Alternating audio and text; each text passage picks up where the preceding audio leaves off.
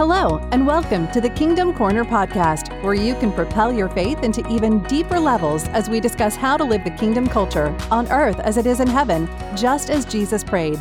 Here's your host, the great Matt Geib.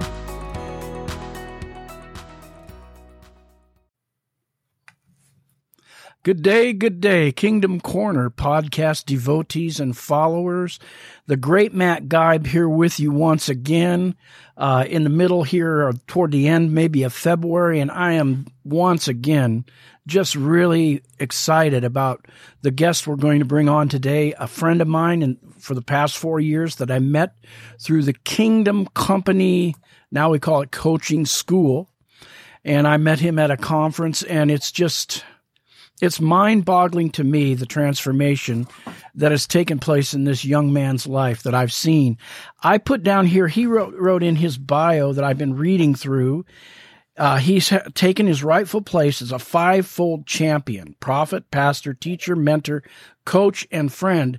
And it is as if he read my mind, because when I was writing this up, I put down that my friend here, his name is Justin Blair from Washington, D.C., was a fivefold minister extraordinaire. And I'm not trying to blow smoke up anybody's butt, or I'm not trying to elevate him, but I really mean that in God. Boy, this man has so many gifts that God has given him, but probably one of the greatest things I see in his life is his humility. And it's just an amazing thing that's happened since I met him at a conference 4 years ago down in Tampa. And we'll talk maybe about some of that today. So without further ado, here is, I don't know what you're referring yourself to, Pastor, as Pastor. To me, you're Pastor, yeah. Pastor Justin Blair, but you're much more than that. So my good friend, yes. Justin Blair. Yes, Matt, thank you so much for having me on. I tell you, the feeling is mutual, and you know that. We've talked ad nauseum about this, about how I feel about you. And I give God thanks for the opportunity, just to have this kind of one-on-one with you. We don't get a chance to talk like this often. A lot of times you are honoring me and making me cry and all the different things. But we don't get a chance to talk like this one-on-one. And I always look forward to hearing the wisdom and the everything that you come with. You come with such a rich, just knowledge of God, and you're, especially as a teacher, I've learned so much from you, and I want to thank God for you. Thank you for that really cool introduction. I give God thanks. Trust me, I give God thanks in it all. I tell people this all the time, and you know this, Matt. I'm just a weirdo. I'm God's favorite weirdo. So you can call me whatever you want to call me. That doesn't change who I am in the Lord. It doesn't change. It's not going to change me at all. I am a pastor. I'm a prophet, all the things, that I am. But most importantly, I'm a son. And, that's how I like to be remembered. I'm just the son of God, and what that looks like is different for each person. So. Amen. I think maybe I'm going to go down here to kind of the end of your bio and pick out something that kind of struck me. Sure. You had been through, I call those the light afflictions that Paul talked about. And they don't always feel so light to us. Well, you've been through family hurt, church hurt. We'll probably get into some of that. You and I have a little bit of a similar story about that, unfortunately. But here we are. You said you were all ready to write a book and end your life. Yeah. And then you came to the King's Company conference. That was in Tampa, and I believe that was 2019. Yeah. March, and somewhere. March. Mm-hmm. And you, at that point, I want to know, because when you came down there, you seemed so, to me, just like a big hurting bear. I knew you were a loving guy, but you were to me, you seemed like you were in a lot of pain. And then we were in the room and we prayed for you, and it's like right there, the lights came on and something changed. If you want to talk about that a little bit. Yeah, man. I often go back to that moment because, I have to remind myself and other people that I didn't always used to be the way that I am today. And it's mind boggling because you're right. I grew up in church my whole life, and was raised in leadership, raised to be a leader and all these different things. But, you obviously have years ahead of me, right? And so the age old story about how we were raised in church to believe certain things and to act a certain way or to look a certain way. And I'm no different. I grew up in church to make sure I wore my Sunday best and all of the different things.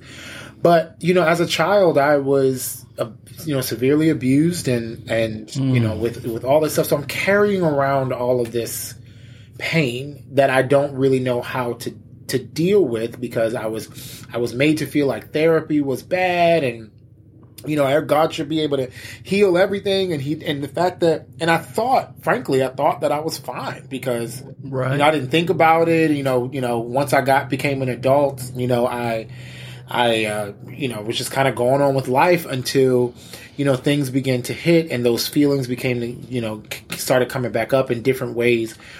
One of the biggest ways it came back up was when I got sick. I was diagnosed with cancer, and that was the first time I'd ever been sick. Like, I never had any kind of real illness apart from maybe a cold or something like that, just normal stuff. And my mother had passed. I didn't have a relationship with my dad or my brothers.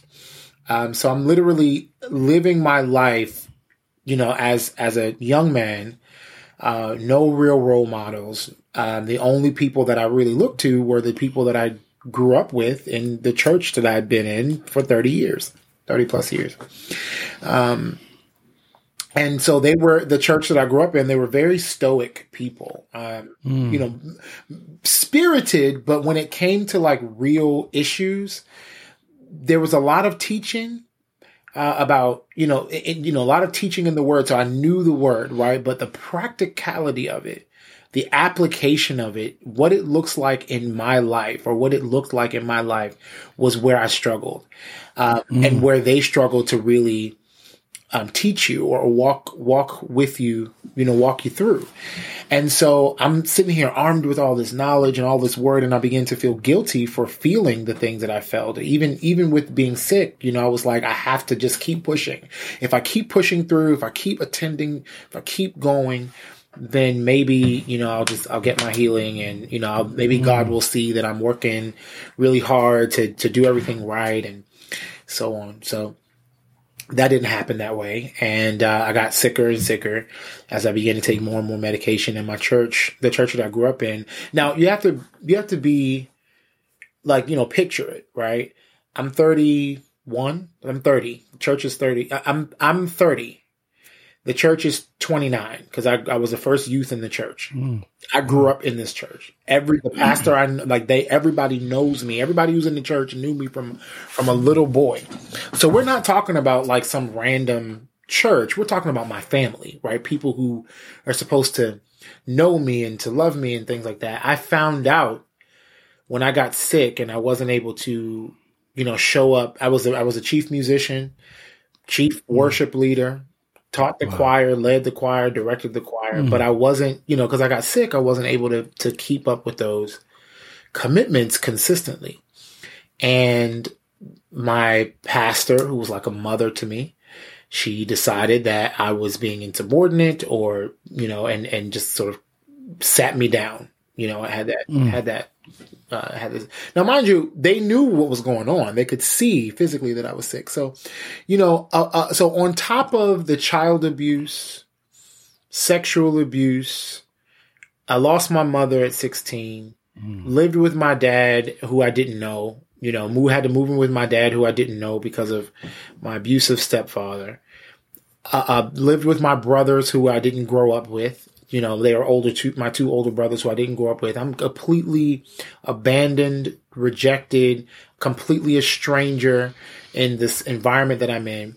I'm in this church that with people that I thought knew me, that I thought cared about me and were connected to me on a deeper level apart from just what I brought to the table on Sundays. Then I got sick and they basically just kind of threw me away. So I'm dealing with that. Wow. And so that's sort of compounding, right? And the Lord leads me to another ministry. I left to focus on try to get well. He leads me to another ministry where I did receive healing. I was able, we can talk about that and in detail another time, but I was able to receive healing there, and I began to serve. I was officially ordained a pastor there, and I began serving. But it very soon turned into an authoritarian, and maybe it was always authoritarian, but it was very aggressive, very, they were very, very authoritative and wanted to control everything.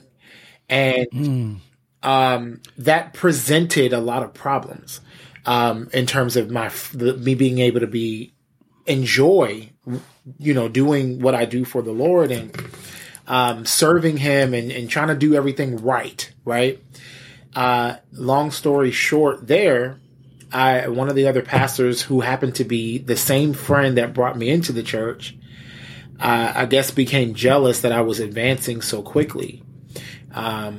I become a pastor very quickly after I joined, and, I was like really serving, really working hard. And he ended up lying on me, and I found out that he lied, and I couldn't get a meeting with, to get it resolved. They didn't want to talk about it. They didn't want to bring, all the things that you should do. And according to the word, bring if you have fault or aught against your brother, bring it to him, all that. Trying to do all of that. They didn't want to do any of that. The senior pastor there didn't, he was a resident pastor. This is the sort of the structure that they had in place. Resident pastors were higher than regular pastors. And then there's a senior pastor, and then there's a bishop. So, the senior pastor didn't want me to bring up any sort of issue against the resident pastor, all the things. So, again, long story over, I ended up getting kicked out because I refused to do anything else. I was like, I'm not playing another thing. I'm not singing, I'm not doing anything. I'm not putting up any chairs, because we were in a school, or we were in a place where we had to set up and break down every Sunday. Every time we went in, we had to set up and break down. I was like, I'm not doing anything else until we get this situation resolved. And the senior pastor didn't like that. She took, I guess, personal offense to that. And they publicly, I before I could even get home, I'm getting phone calls saying, Justin, are you okay? What happened? And I'm like, I don't know what's going on. Apparently they had sent out a text saying that I was excommunicated from the church. I was no longer a pastor. I'm no longer this, no longer the director of music. I'm not nobody's to talk to me, and da-da-da-da-da.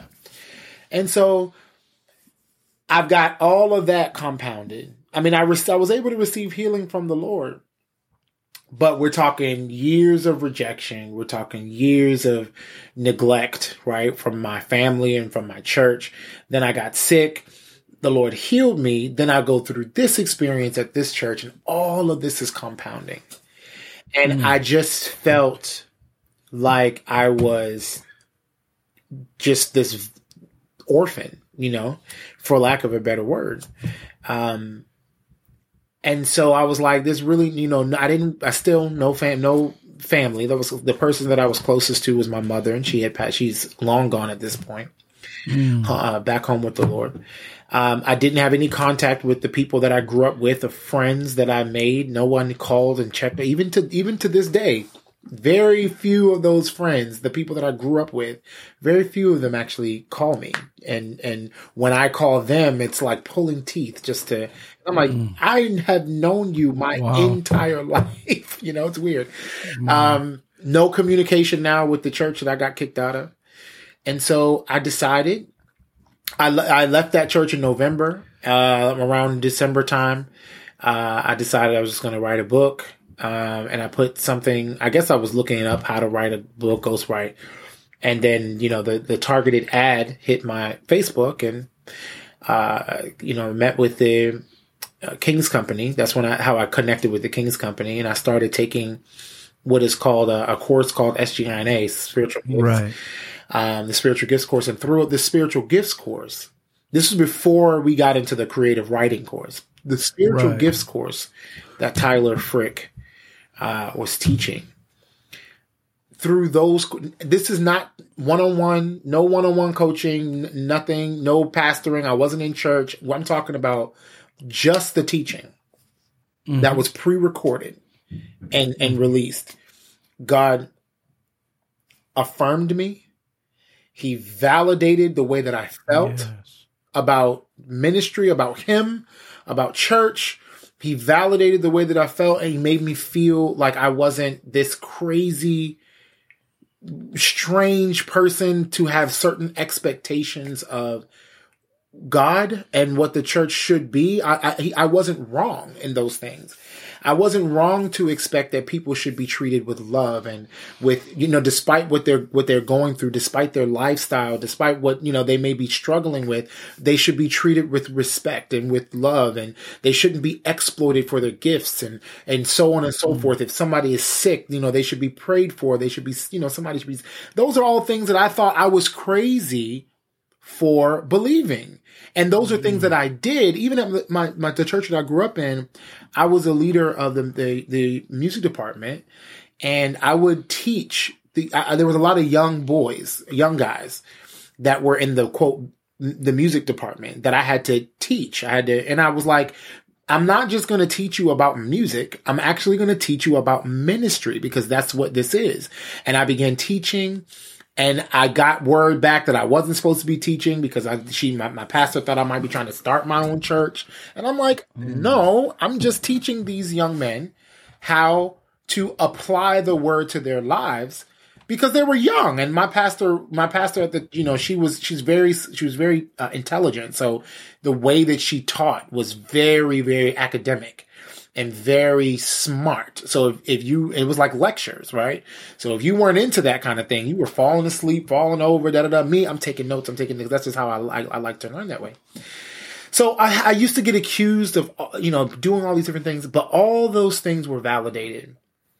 And, I didn't even get to the creative writing portion, because by the time I finished the spiritual gifts course, I was like, a new life had come into me, and I just felt like, all right, Lord, I'm not so weird after all. So, here I am. I jump in my car, drive 15 hours down to Tampa, to go to this conference. And, Matt, you're right. Even on the first day of the conference, when I got there, I didn't come down from my room because I was so nervous to meet people that I didn't know. And especially, I have nothing against white people. For those of you who don't know, I'm a black man. So I have nothing against white people, but I didn't go to a predominantly white church. I had a lot of white friends from school, but, I didn't really hang out with a lot of people in general, let alone, believers that did not believe or did not serve the way that I serve.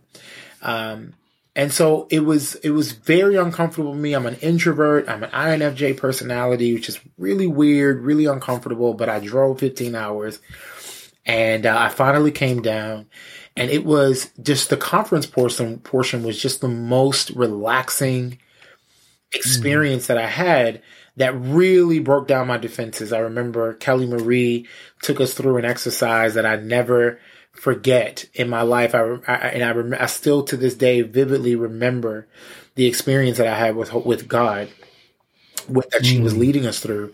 And then we went to, our friend Melissa Van Schaik's house, where I got a chance to really get to know or spend time with all of the people there at the King's Company at the time. And Matt, you were one of them. And, I'm a big guy, and I'm very sensitive, always have been. I've always been made to feel weird about being a sensitive man. Very, very passionate and loving. But, I look like a linebacker, right? Like I look like this big guy, right? And so people expect for me to, and that's how I was raised. I was raised to be this person that I wasn't connecting with internally. And, suffered a lot of abuse because of that. People call me all types of gay and, all the things, and so I was very reluctant to sort of talk about myself. Because I was around people that I don't know, but I was there, and Holy Spirit literally took over. Kelly Marie, is a bona fide prophet. she was led by the Spirit to really minister to me in that time. And that's when, everyone there, at first the women comforted me. And then I thought it was, they were comforting me and prophesying to me and praying over me. And then, after the women finished, I thought it was over. I was going to sit down and mind my business. And then Tyler, corralled all of the men who were there. Matt was one of those men. You were one of those men who were there, and you all laid hands on me, began to prophesy to me. And by that time I was a complete and utter wreck. I'm somebody who doesn't really cry a lot, or doesn't like to cry rather, in front of a lot of people. But I was, and much less people I don't know, right? Just a wreck. I was a mess. And afterward, I obtained the authority. I felt it. Yes. I felt it come on. Yes. After, Matt and Tyler, and Noah, and Justin, and Tim, you all laid hands on me and prophesied into me, and over me. I felt different. God through Tyler said that he was erasing the word rejected from my heart, and writing the word son. And I tell you, from that point, it's almost like it's really hard for me to remember anything before then. I have to think about all the things that happened before that moment. But it was at that moment that I changed into another man. The Bible says, when the Spirit of the Lord fell upon Saul, he became another man, literally somebody different. And man, I feel the Holy Spirit with us right now. Yes. And I never, I was 31 at this point, 32 maybe. For the first time in my life, I felt a genuine change and a genuine shift in my life. And from that point on, I've been running with the King's Company for 3.5, 4 years now.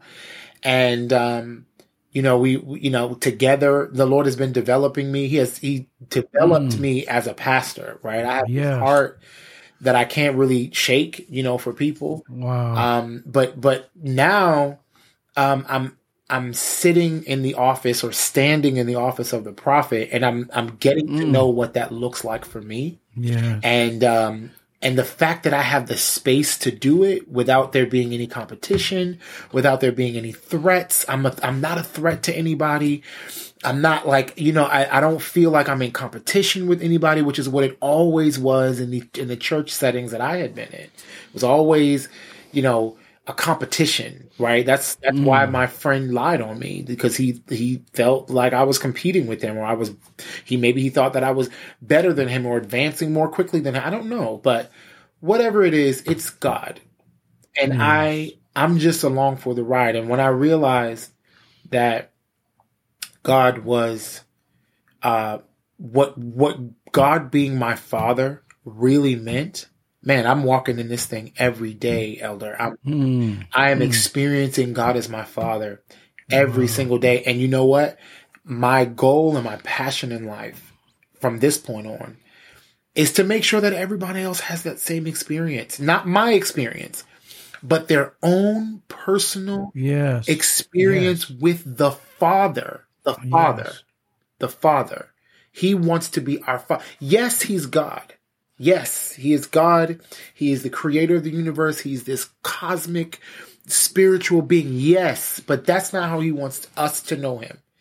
He wants to be God to the angels and to Satan and that's how He wants to be that big, scary God that we try to portray. He wants to be that to the angels and to the enemy and all that. But to us, He's a tender, loving, passionate, compassionate, merciful Father.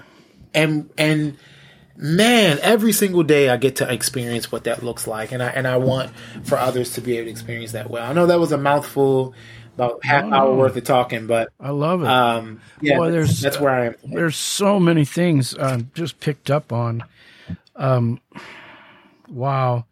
I would say when I met you, I kind of had the impression that you can correct me if I'm wrong. I know that you were going through the SGINA videos because at the time, and I think what helped us all process that is after every video, you had to give yourself a video on how that impacted you, what you learned. And I think that primed you and set you up for the conference. And then when you came to the conference, I got the feeling that you kind of just, maybe I'm wrong, it was kind of a spontaneous thing, but I know God was behind it, where you just jumped in the car and you said, I'm going. Oh yeah. That's it. But maybe you it's not like you made a big plan like I did. I had to fly from Seattle. No. It's just kind of a spur of the moment thing. Yeah, and but it was really impacted by the Spirit. The Spirit was driving you to do that. Completely, absolutely 100%, because I wasn't going to come. I wasn't. I'm like, I don't know these people. I'm not comfortable. Right. I was making all types of excuses. Literally, the Thursday, the conference was Friday, Saturday, Sunday. The Thursday, I decided, and I packed my bag that day and jumped in my car and left that day. Thankfully, I had someone here to look after my dogs, so I didn't have to worry about that. But and that is something like you were saying, the old Justin. Yeah. Kind of a shy individual. Yeah. You probably wouldn't have done that. Never, ever in a million years. No. Because these people we were all kind of strangers in a way to you. Yeah. You were all. I knew, I had talked to Tyler a few times over the phone, a little bit. I was a mess, a real big mess. I was I was confused. I wasn't going to church. So that, I had been going to church and serving in church my entire life. So this whole online experience was new. Putting myself on video was brand new. Like, to me, I had never done anything like that before and never thought that I would. And, here I am being required to do it. And I was like, okay, I'll do it, whatever. Tyler helped with, and you all actually helped with that part of it, but going and being, driving and I had to book a hotel. I was booking my hotel in the car on the way because I had no plans to come. And I tell you, that probably was the first time I can genuinely say that I was moved that I was led by the Spirit and actually acted without being prompted by any other force, right? On my own. Because every time I had done it before, I got in trouble for it. Matter of fact, I remember I was in Sacramento serving at my last church. They sent me to Sacramento to help with the church launch there. And I was praying for these people. When I go all in when I pray and so on. I was praying for these people and I heard Holy Spirit clearly say, pour the oil around their feet. And so I did and followed the leading, and I whatever, church is over, and I reported back to the leadership, and I got in trouble for pouring oil on the ground. Like I was told that that wasn't leading of the Spirit. I should have, because now they have to spend money to get the carpet cleaned and all that. And I wasn't I didn't use discretion. So that, that really can stunt you. Now I get that we have to learn, right? We have, but, we need to be given the space to learn, the space to do those things, just like the disciples. Amen. Right? Amen. Disciples came to Jesus and said, Jesus, why couldn't we cast them out? Cast out that devil. They had the opportunity to try, and it didn't work for them, but Jesus allowed it so that he could use it as a teachable moment to show them that here's another aspect that you haven't yet learned. So now you can learn about fasting and praying, right? It's not just about performance, and it's not just about beliefs sometimes. Sometimes some things don't go out about fasting and praying. He was able to teach them. He didn't reprimand them and said, you should have been there. He never did any of that. He was and he sent them out 2 by 2 while he was still living, to go and practice, to go and put these things, these teachings into action so that, and then report back so that you can tell me how. And they came back and said, oh my God, Jesus, we were, demons, came out at the mention of your name, da, da, da, da. And he began to use that as a teachable moment as well. I mean, Jesus was always teaching. And I feel like prior to the King's Company, I was just being led by the Spirit, not knowing I was being led by the Spirit, but really had no practical training, right? To know what to do, what not to do, what was appropriate, what wasn't appropriate. And I just got in trouble. Like, I just got yelled at, reprimanded, sat down. See, that's humiliated. Things. You and I have a similar path that way. And what I've found in the last 15 years, especially, and I know you found it now too, I'll just say this: loving leadership, like Jesus was with the disciples, gives people space to fail. Mm-hmm. And a loving, godly leader, Jesus, you or me, hopefully you and I, yes, we don't get all uptight when somebody messes up. Not at all. Because that's the way they're going to learn. Yeah, right? and we see so many examples of the disciples missing the mark or not applying what they had learned, and Jesus saying, you guys had lack faith, or whatever the case may be. But he used it as a teachable moment. He never beat them up for not getting it right. And Paul was like that too. Paul said, look, if I had my choice, I would go ahead and go home and be with my Father in heaven, but it's for your sake that I remain, right? Because I want to make sure you come into the full knowledge. I want to make sure that you're good. I want to make sure that you can do it and that you can replicate it over and over, and then teach it over and over and over before I just leave you to the lurch, leave you to the wolves. Like, I'm not going to do that. I'm going to make sure that you're fully equipped. I'm going to make sure that you're fully trained, and I'm going to make sure that you're fully confident in the gifts and the power that you have been given to take the kingdom by force. And, I in my role now, I take that very seriously. There are, people are hurting and people are lost, especially in this new age sort of age that we're living in, where people are looking for God, but because of the lack of good leadership, like you said, loving leadership, or maybe, I don't know if that's a lack of it, but because people have not experienced good leadership or proper leadership, they're looking for God in other ways, mysticism, spirituality, tarot, and all the things that they think they think they found God, or they think they're finding God through chakras and whatever those things are, stones. I don't know. I'm not doing it, so I don't know.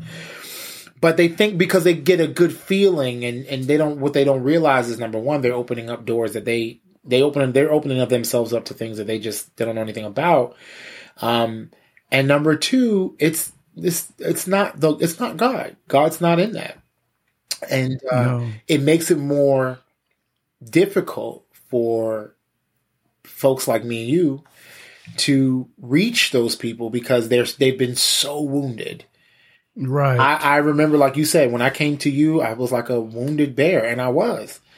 I didn't know that I was like that. I thought I was being normal. I thought I was just a normal guy until, the Lord sent Kelly, and he sent you, and he sent Tyler, and he sent all these people to tell me that, first of all, the spirits that I came in with, that I had been holding on to as friends, they got kicked out, right? That spirit of rejection had been my friend for so long that I didn't even realize that it was a bad thing. I just thought that this was just who I was, right?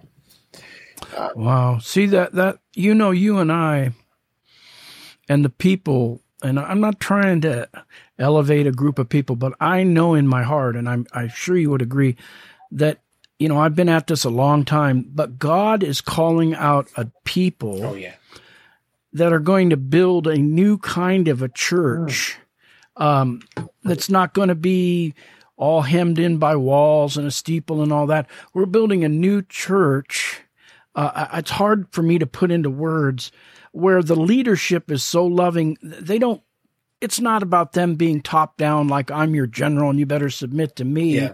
It's about a loving relationship. Like one old preacher once told me, he said, the leadership in the church should be, just like the sheep, because they're with the sheep. Right. They should smell like the sheep. Right. And you and I come from places, and I think there's still a lot of it out there. Oh, yeah. But we're finding a group of people that are like you and I, of like heart, that are coming out of that, creating this new loving model of what church should be like. Yeah. But there's so many people. I wrote down a number of things where you went through, and I've went through the same thing. Here's people you were raised with in the church. You were brought up in diapers in this one church, and they had no empathy for you. No empathy. It's like there's an idea in the church today that spirituality means that we're real stoic and we're real powerful and we can't ever let down our guard. Mm-hmm. But I don't know if you get what I'm saying. I do. And then I used to hear the word accountability from my pastor a lot. You got to be accountable. You got to be accountable. And one time I stopped him. I said, Pastor, that's a two-way street. That's right. And it was never two-way where I went. So I wonder if you could, and then you talked about being, God is such a compassionate daddy and you're experiencing that daily, and I am too. Maybe you could speak to that somewhat as how we get there away from that austere, authoritarian, stoic model that you and I've grew up around. Yeah. I mean, really, it is a very simple concept, but for whatever reason, it is not carried out or walked commonly among believers. No. Just follow what Jesus did. Even Paul, right? Paul, the Holy Spirit just dropped this into my spirit. Paul went to go meet with Peter the second time. Right. He went to go meet with Peter the second time, found out that Peter had started circumcising people again. And he got angry because he was like, you actually walked with Jesus. You actually experienced him in real life. Paul didn't get a chance to do that. He didn't get to walk with Jesus like Peter and those did. And they were reverting back to the very model that we're actually experiencing today, where it's this, I'm your general and you listen to me. This is the right thing to do. And you do this because that's essentially what he was doing. Meanwhile, Paul was sacrificing his life in jail for the majority of it, saying, he told the Romans, I long to be with you. I long to come to you that we might mutually benefit from each other's gifts, not just me as the apostle, but I want to experience your gifts too. I want to be blessed and to experience your gift much like Jesus did.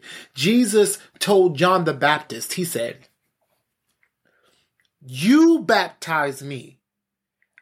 I know who I am. You know who I am. I understand that you don't feel worthy to tie my bootstraps. That's cool. But I am not the baptizer.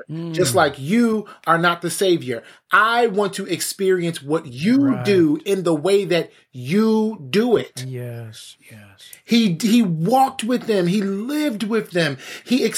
When he went into Peter's house and Peter's mother-in-law was sick, if Jesus didn't know these people, there's no way that Peter would have allowed some random dude to just start coming in and right, you know what I mean? Praying for his mother-in-law and coming into his family, coming into his house and all that. It was no way. Jesus and Lazarus and Martha, they knew each other.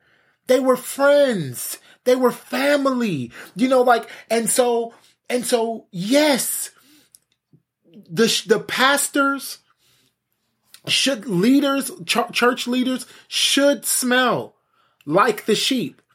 They don't make the same types of decisions that sheep make, from that perspective, because from God's perspective, we're all sheep, right? But like when you're a ministry leader, you grow into being a ministry leader. Some things that you used to do, you don't do anymore, and you've learned and all the different things, and then you go and teach somebody else. But that's just not the way that we structure or the church is structured.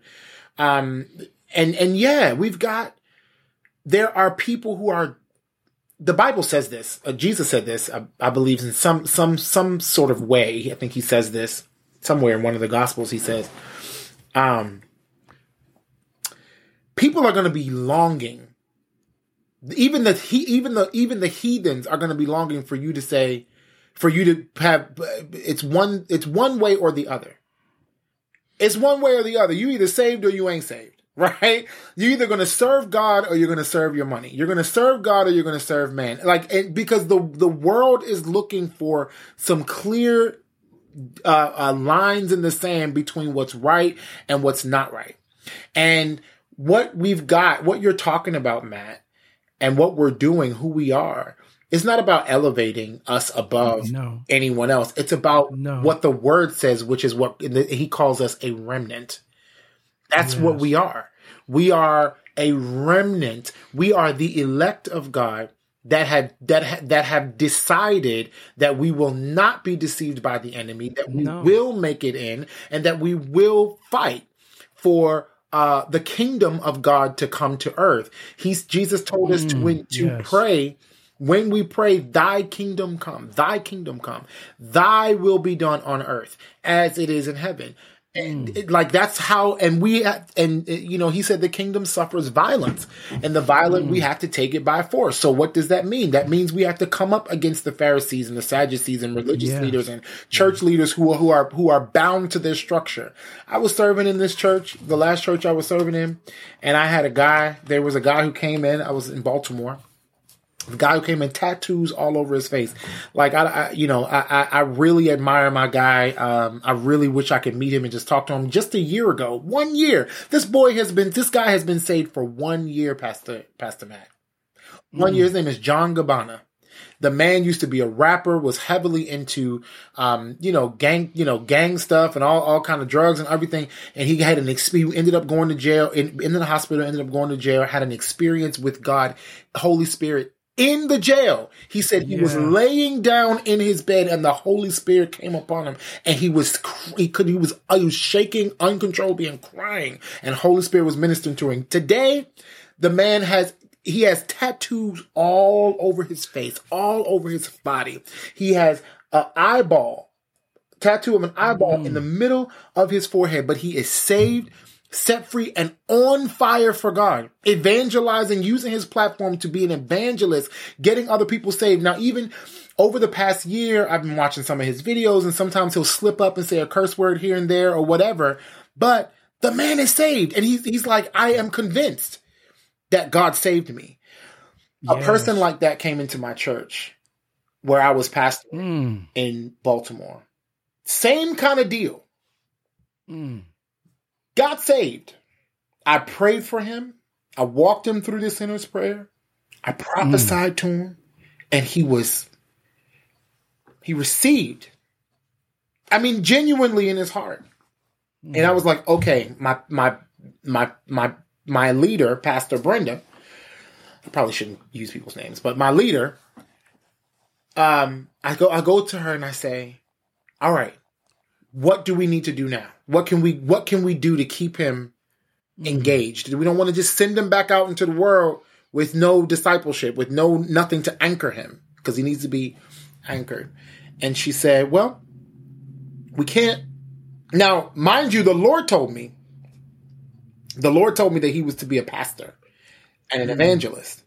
That's what he told me. And that's what I told him, because that's what the Lord told me. Yeah. But she said that, well, we can't put him in the front of the church. Maybe he can do something like with audio where he can be in the back or whatever. And I literally looked at her in full shock, because I was like, that is what people need to see in the front of the church. Amen. That's who they need to see. Amen. They need to see that people are like them. Yes. They need to see relatable people. They need to see people who don't look perfect. who may have some blatant and very visible imperfections that God will still use. Yes. They need to know that regardless of what they've got going on in their lives or what they had going on in their lives up to the point where God saved them, that it doesn't matter. God will and can still use you. He will. He really will. And we don't do enough of that. No, we need to facilitate that. And that's those kind of people, those two people you just mentioned, that's the kind of people that God in this season is using to blow up and destroy the old religious mind. Yes. You know? I mean, to the point where, like, our friend Sakira, she had a dream. She's a prophet too. She had a dream that there was a transgender woman. I think that's how, I don't want to be incorrect or bring any problems, but it was a man that had breasts, and he was ended up laying he was laying hands on people. People were getting saved and he was preaching and laying hands on people. And she saw this in a dream, and she said, these are the people that God will redeem and use to bring about change and reform in the church. God forbid, a transgender person show up in the church. Woo-wee!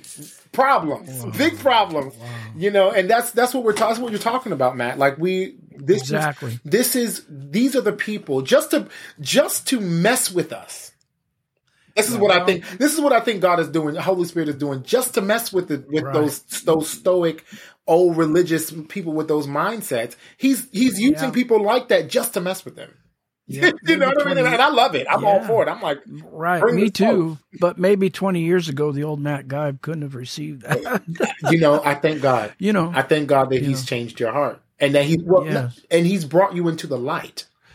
Like there's a lady, I don't know, a person next door that went from being a man to becoming a woman, and they love to ride motorcycles, and they have 2 Harleys, and I've gotten friendly with them. And they even let me ride up to the coffee shop with them on their other bike. Oh, that's cool. And, there was a time I would have had a hard time with that, but not anymore. Yeah. Tammy Faye has experienced the same thing. I mean, she became really, she was very famous. I mean, Tammy Faye probably better than I do. Right. She was a very famous televangelist and became friendly with the LGBT community at that time. And that was back in the day, and this is what you see what happened to her. But these are the types of people that God wants. I mean, that's where my heart is about it, Matt. And it's where yours is too. I know for sure is that it doesn't really matter what I want. It doesn't matter what I like about you or dislike about you. No. Nothing really matters. What matters is that God wants you. And when you know that God wants you, when you know that despite of what you have chosen to do or what you decide to do or what you do or don't do, God still wants you. That hits the heart. It's like, I don't care what you've done. I don't care what you think. I don't care who you are, who you say you are, or who you say you're not. I still want you. Amen. And I relate this like you were saying on one of the classes we had in the King's Company school there. You were just telling people that one of your callings was to the LGBT community. And, I guess because in management I learned to work with those people. They were some of the best workers I ever had, by the way. Mm-hmm. I never had issues either with that. But I know Christian friends of mine that do. You don't. But, I'll say this. There were a lot of people, religious leaders out there in the day that were criticizing Jesus for going to see the sinner, that's right. for going to lunch with the sinner. Yeah, that's right. But that's right. It's going to be the same for you and I. It's going to, and you know what? It doesn't matter. Yeah, and that's what you had asked. How do we get to the point where we, teach others that God is a Father? That's how we do it, by doing it the way Jesus did it. I mean, He gave us a perfect model. He did. I think what has happened, and Matt, you have much more experience in this much more experience, period, than I do. And so maybe you're a bona fide amazing teacher. So maybe you can shed some light on this. But I think what's happened, Matt, is that this quote New Testament church have structured the church how Paul has structured it, by giving some order to it. And they stuck with that versus focusing on what Paul focused on, which was the teachings of Jesus Christ. Right. Jesus didn't have four walls of the church that he could go. He didn't even, a lot of times, when he did meet, the few times that he did meet in somebody's house, it was like, if it was in today's time, the fire marshal would have had to shut it down because it was filled to capacity, right?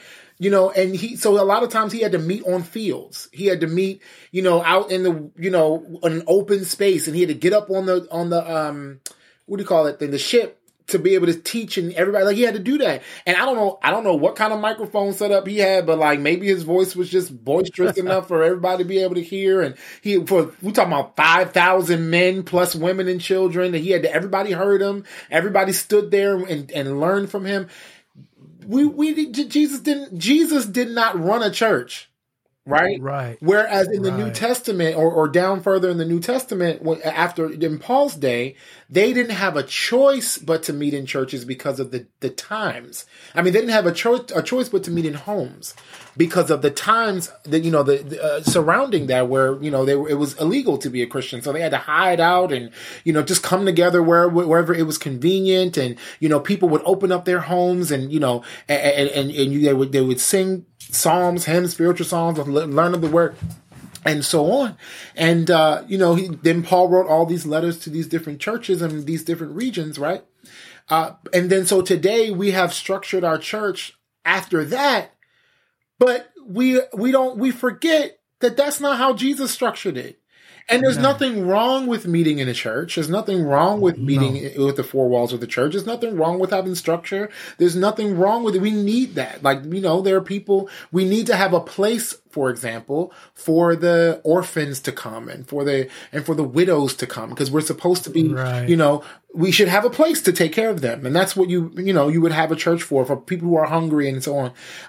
And we do a lot of good things with that, but it's not meant to be a place where it's not meant to be a monarchy or a setup like a monarchy where they have the quote apostle is the king, and then under that is the prophet, and under that is the this, and then under that and then the pastor is the head, and then they put pastors on pedestals and all the things. That's not how Fivefold ministry works. It's never how Fivefold ministry was supposed to. Was intended to work. Seeking now, unless you have some more things on your heart, how we might kind of land this and bring it home. Yeah. The thought occurred to me, and it goes back to your life. You're now, and we can put in a plug for this because you and I are sold out to it. You are the dean of the King's Company. I guess we're still calling it coaching school. I'm not sure if that title will stay. We're still calling it a coaching school. It may change here. However, from that time down there in Tampa, it was like, to me, it was comparable to a miracle that you had, like when Jesus would, or Paul or whoever would pray for somebody and their eyesight was immediately restored. Your spiritual eyesight, your spiritual life was immediately transformed. And I can tell that. Now, I'm not saying that you didn't have a bit of a process after that, but it's like night and day, just like you said. And then here I remember watching, because you shortly after that, or at the same time, I'm not remembering all the time, you started to do the Thursday night coaching session where all the people can come and you coach them and you teach something and you give a lot of time for people to speak. You're real patient with that. Sometimes they go 2 and 3 hours. And I remember sitting there one night and God talked to me because I love to listen to that. And he said, "That's your pastor." Yeah. So I know you're a pastor and the way you're talking today, you're a pastor, but I think you fill all these things. And I like pastor, apostle. I know you're a prophet, evangelist, teacher. You do all those things. And what I see is no man said, Justin Blair is now our dean of students or we did, but Justin Blair is now our pastor. God elevated you to that position because of the atmosphere and the freedom of the community that Apostle Tyler Frick has established. Yeah. And it's like, God gave me that revelation. That's your pastor. But I know at the same time, he must have been giving other people that too, because shortly after that, they said, yeah, he should be the dean of our students. Yeah. So, isn't that interesting how the Lord will do that? And for me, I'm just like, I'm happy to do that so long as it doesn't require me to change, right? I want to continue to be the vessel that God has called me to be so that I can do things and learn how to do things like Jesus did. And that Matt, that takes some learning, right? Because every person in the world is different. So there really is no, you can teach things conceptually or in principle, but how each person applies it in their life is really unique and really different. And I marvel sometimes when I'm studying the Word and just thinking about, and the Holy Spirit is taking me into the wells of wisdom and history and all that, just to sort of get the feeling about how Jesus was when he walked the earth. I marvel at how Jesus handled each and every person very individually. Very, very individually. Right, exactly. And dealt with, and he was able to deal with those issues in the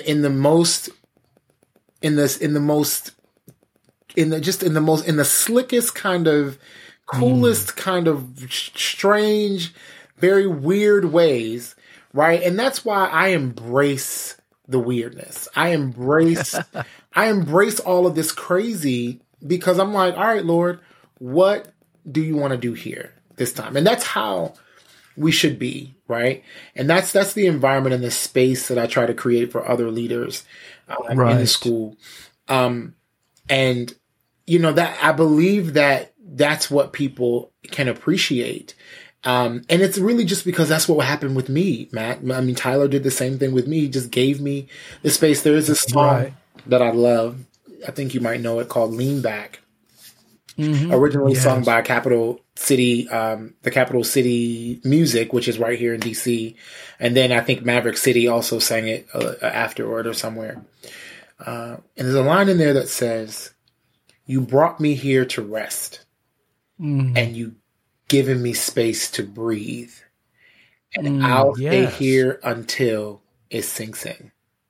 So like you mentioned, for me, yes, there was a spiritual eye-opening, immediate, but there was still a process. There were still things that I had to learn about God. And like I said in the beginning, I'm learning about God as my Father every single day. I am not by any means perfect. I do not have everything right. I don't do anything. But here's the beautiful thing about it, something that I used to beat myself up over all the time. I no longer strive to be perfect. I just strive to be a son.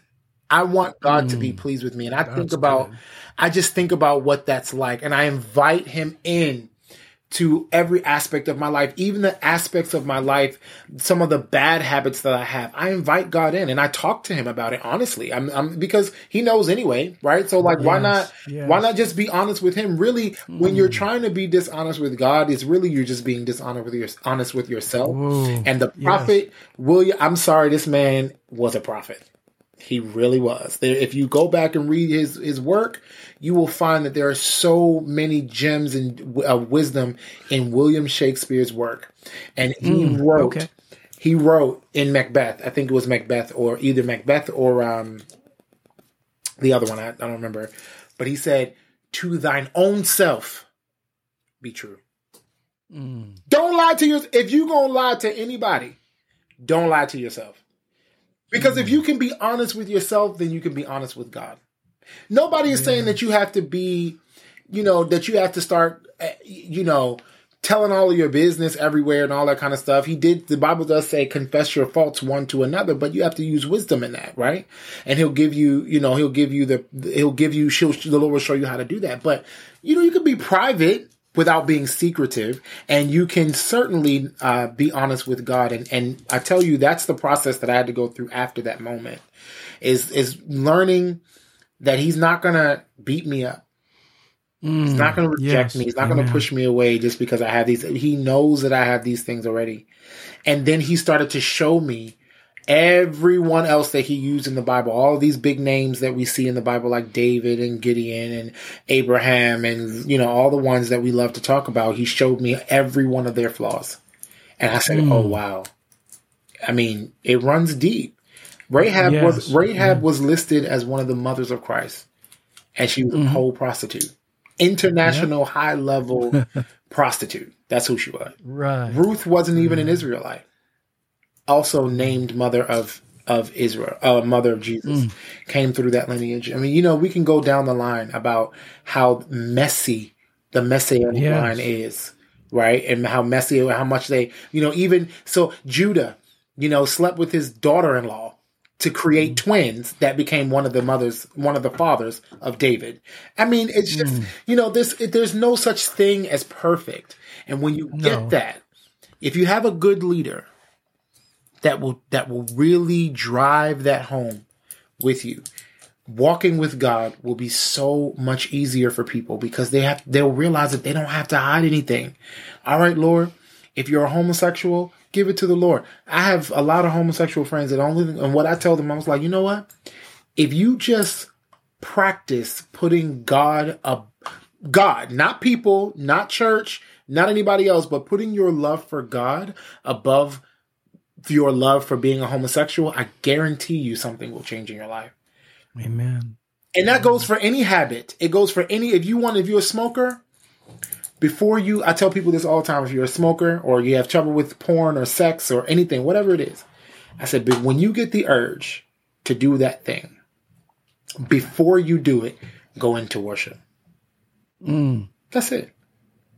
Then see how you feel afterwards. That's good. Right? See how you feel? I know that for me, if I go into worship first, by the time I'm finished in the presence of God, I'm not, whatever that urge was, is gone. It's finished. So I mean, I love the Lord for that. And, I that's what I teach people. And that's where I think we need to get, where we need to be, in terms of making sure that, we are allowed, that we get to that place where we're teaching like Jesus. Matt, this is the last thing I'm going to say about this. Just going back to it. Jesus told Peter, he said, Peter, the enemy seeks to sift you as wheat, but don't worry, I've already prayed for you. And Peter's probably perplexed, like, oh, Lord, what are you talking about? He said, Peter, before the rooster crows in the morning, you're going to deny me 3 times. Peter's like, no, not me. I'd ride or die for Jesus. You're right. And he did it. He denied Jesus 3 times. And then the Lord allowed him to hear that rooster crow. And Peter ran away. He got back on his boat, stripped himself naked, and was like, I'm not doing this no more. Forget this. Jesus had been crucified by this point. He says, I'm forgetting this whole thing. He was depressed and upset. Not because Jesus had died, but because he actually denied him. And he said that he wouldn't. But this is what Jesus does, different from what the church leaders that we grew up with did. This is what Jesus does. Jesus rose again. Yes. And when he rose, he sent Mary. He said, go and get my disciples. And he said, go and get, he didn't say go and get my disciples. He said go and get my disciples, but there was one disciple he called by name. And he said, go and get Peter and the rest of my disciples and tell them to meet me here. The same one that Jesus said, I prayed for you already. And the same Peter that said, Jesus knows no way I'm going to deny you. And Jesus didn't kick him out of the church. Didn't kick him out of the church. In fact, he called him to come close. Yes. Even after he did all of that to Jesus. And you know, he would have did the same thing to Judas if Judas could get himself together. I totally agree. He would have done the same. If Judas hadn't committed suicide, he would have done the same thing for Judas. Same thing. That is the kind of leadership, Matt, that we are fostering in the King's Company, that we need to, those are the types of leaders that we need to be. The ones that won't push you away just because you do something wrong. Just because you make a mistake.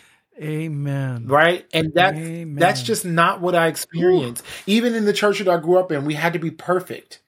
We had to look just so and talk just so. And, every little thing we did, it was always this guilt or this shroud of guilt and shame that we just lived under.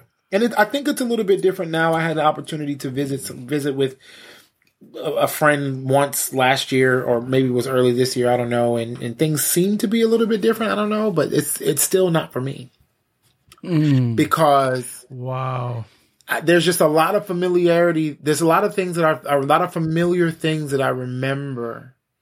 There's a lot of the ways that it makes me feel.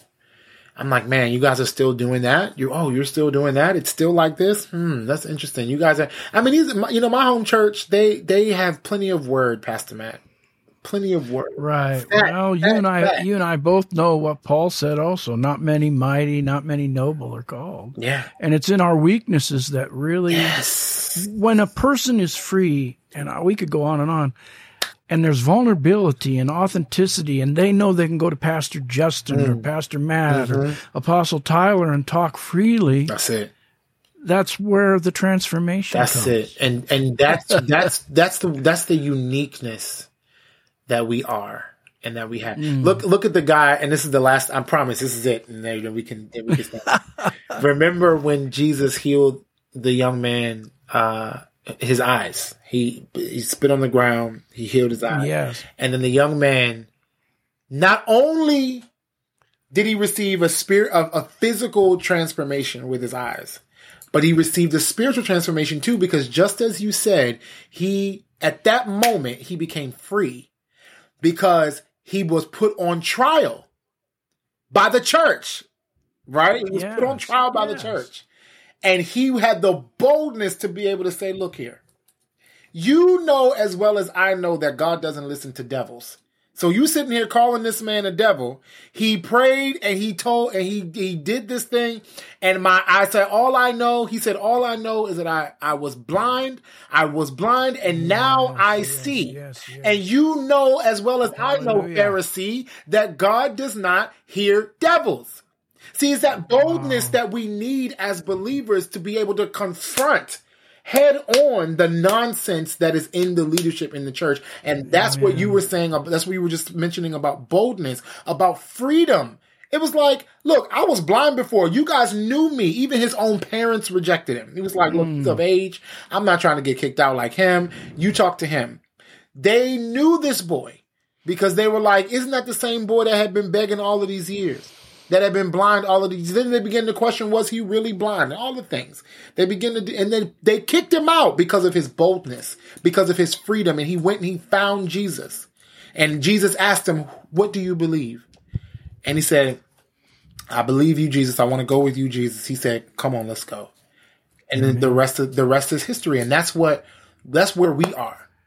I'm raising leaders. I mean, you know, Matt, I'm raising leaders to be bold and to confront, the enemy right in his face. And say, look, not so. God said this, and I believe it to be so. Amen. And that's the time. I mean, I'm telling you, the night and day. Elder Matt, night and day, because I would not have been like this 3-4 years ago. Right. I would have been afraid to speak. Afraid to offer my opinion. I mean, Tyler gives me the freedom to be able to hear from God. Yes. And do, I mean, I remember, I'll never forget, Tyler said to me, Justin, I trust you. Because I used to go to him with all my topics for Kingdom Life discussions and all the things. And he was like, I trust you. Just go ahead and do it. I was like, what? I never, as a leader, had ever said anything like that to me, ever. Wow. So. Wow. So rich here, Pastor Justin Blair, minister extraordinaire. I am just in awe. And I think we've kind of come to a good place where we can end this now. Yeah. Is there anything we can do for you? Is there anything that we can, put out there to bring attention to what you're doing or any needs you have? What could we do? Not right now, Elder. Thank you for asking. Not right now. I've got some things in the works for. I'm getting ready to start a men's group called Council of Kings. That'll probably start sometime. That's good to hear. Yeah, sometime. If not March, then April. Very first thing in April. I'm planning on relocating to the place where God is sending me, which is Atlanta, Georgia. Trust me, it's not my first choice, but I'm headed there in April. So just prayers. The prayer has no bounds, and it's not restricted by time or space. So if you just keep praying for me and keep believing the Lord for me, that He would provide and give me direction and keep me clear, keep my head clear. That's all I could ask for at this point. Thank you. Amen. Well, let's do this. If I could impose upon you. Please do. 2 things. 1, you'll come back again. Oh, right? I will. I will definitely come back. Yes. And number 2, will you take the Kingdom Corner podcast out in prayer and pray for the people that listen today, tomorrow, and in the future? Yes, Could you do that absolutely. for us, please? Yeah, absolutely, Father. Oh, Father, you're so good to us. You're so good to us. And we're so grateful for your goodness, for your kindness. That's better than life. Father, I lift up every listener to the Kingdom Corner podcast with the great Matt Guy. God, you know the impact that you want this ministry to have. And I pray that you would accelerate it in the name of Jesus. Every single person whose ears grace this podcast, God, I pray that there will be miracle signs and wonders that will transpire within them, oh God. Let them be stirred up. Let them be fed well in the name of Jesus. And let them be able to go and articulate and repeat the things that they've learned here in this corner, in this Kingdom Corner from the great Matt God. Lord, I lift up my brother, my elder, my father in the faith, the great Matt God. Lord, you have shown me so many things concerning this man of God.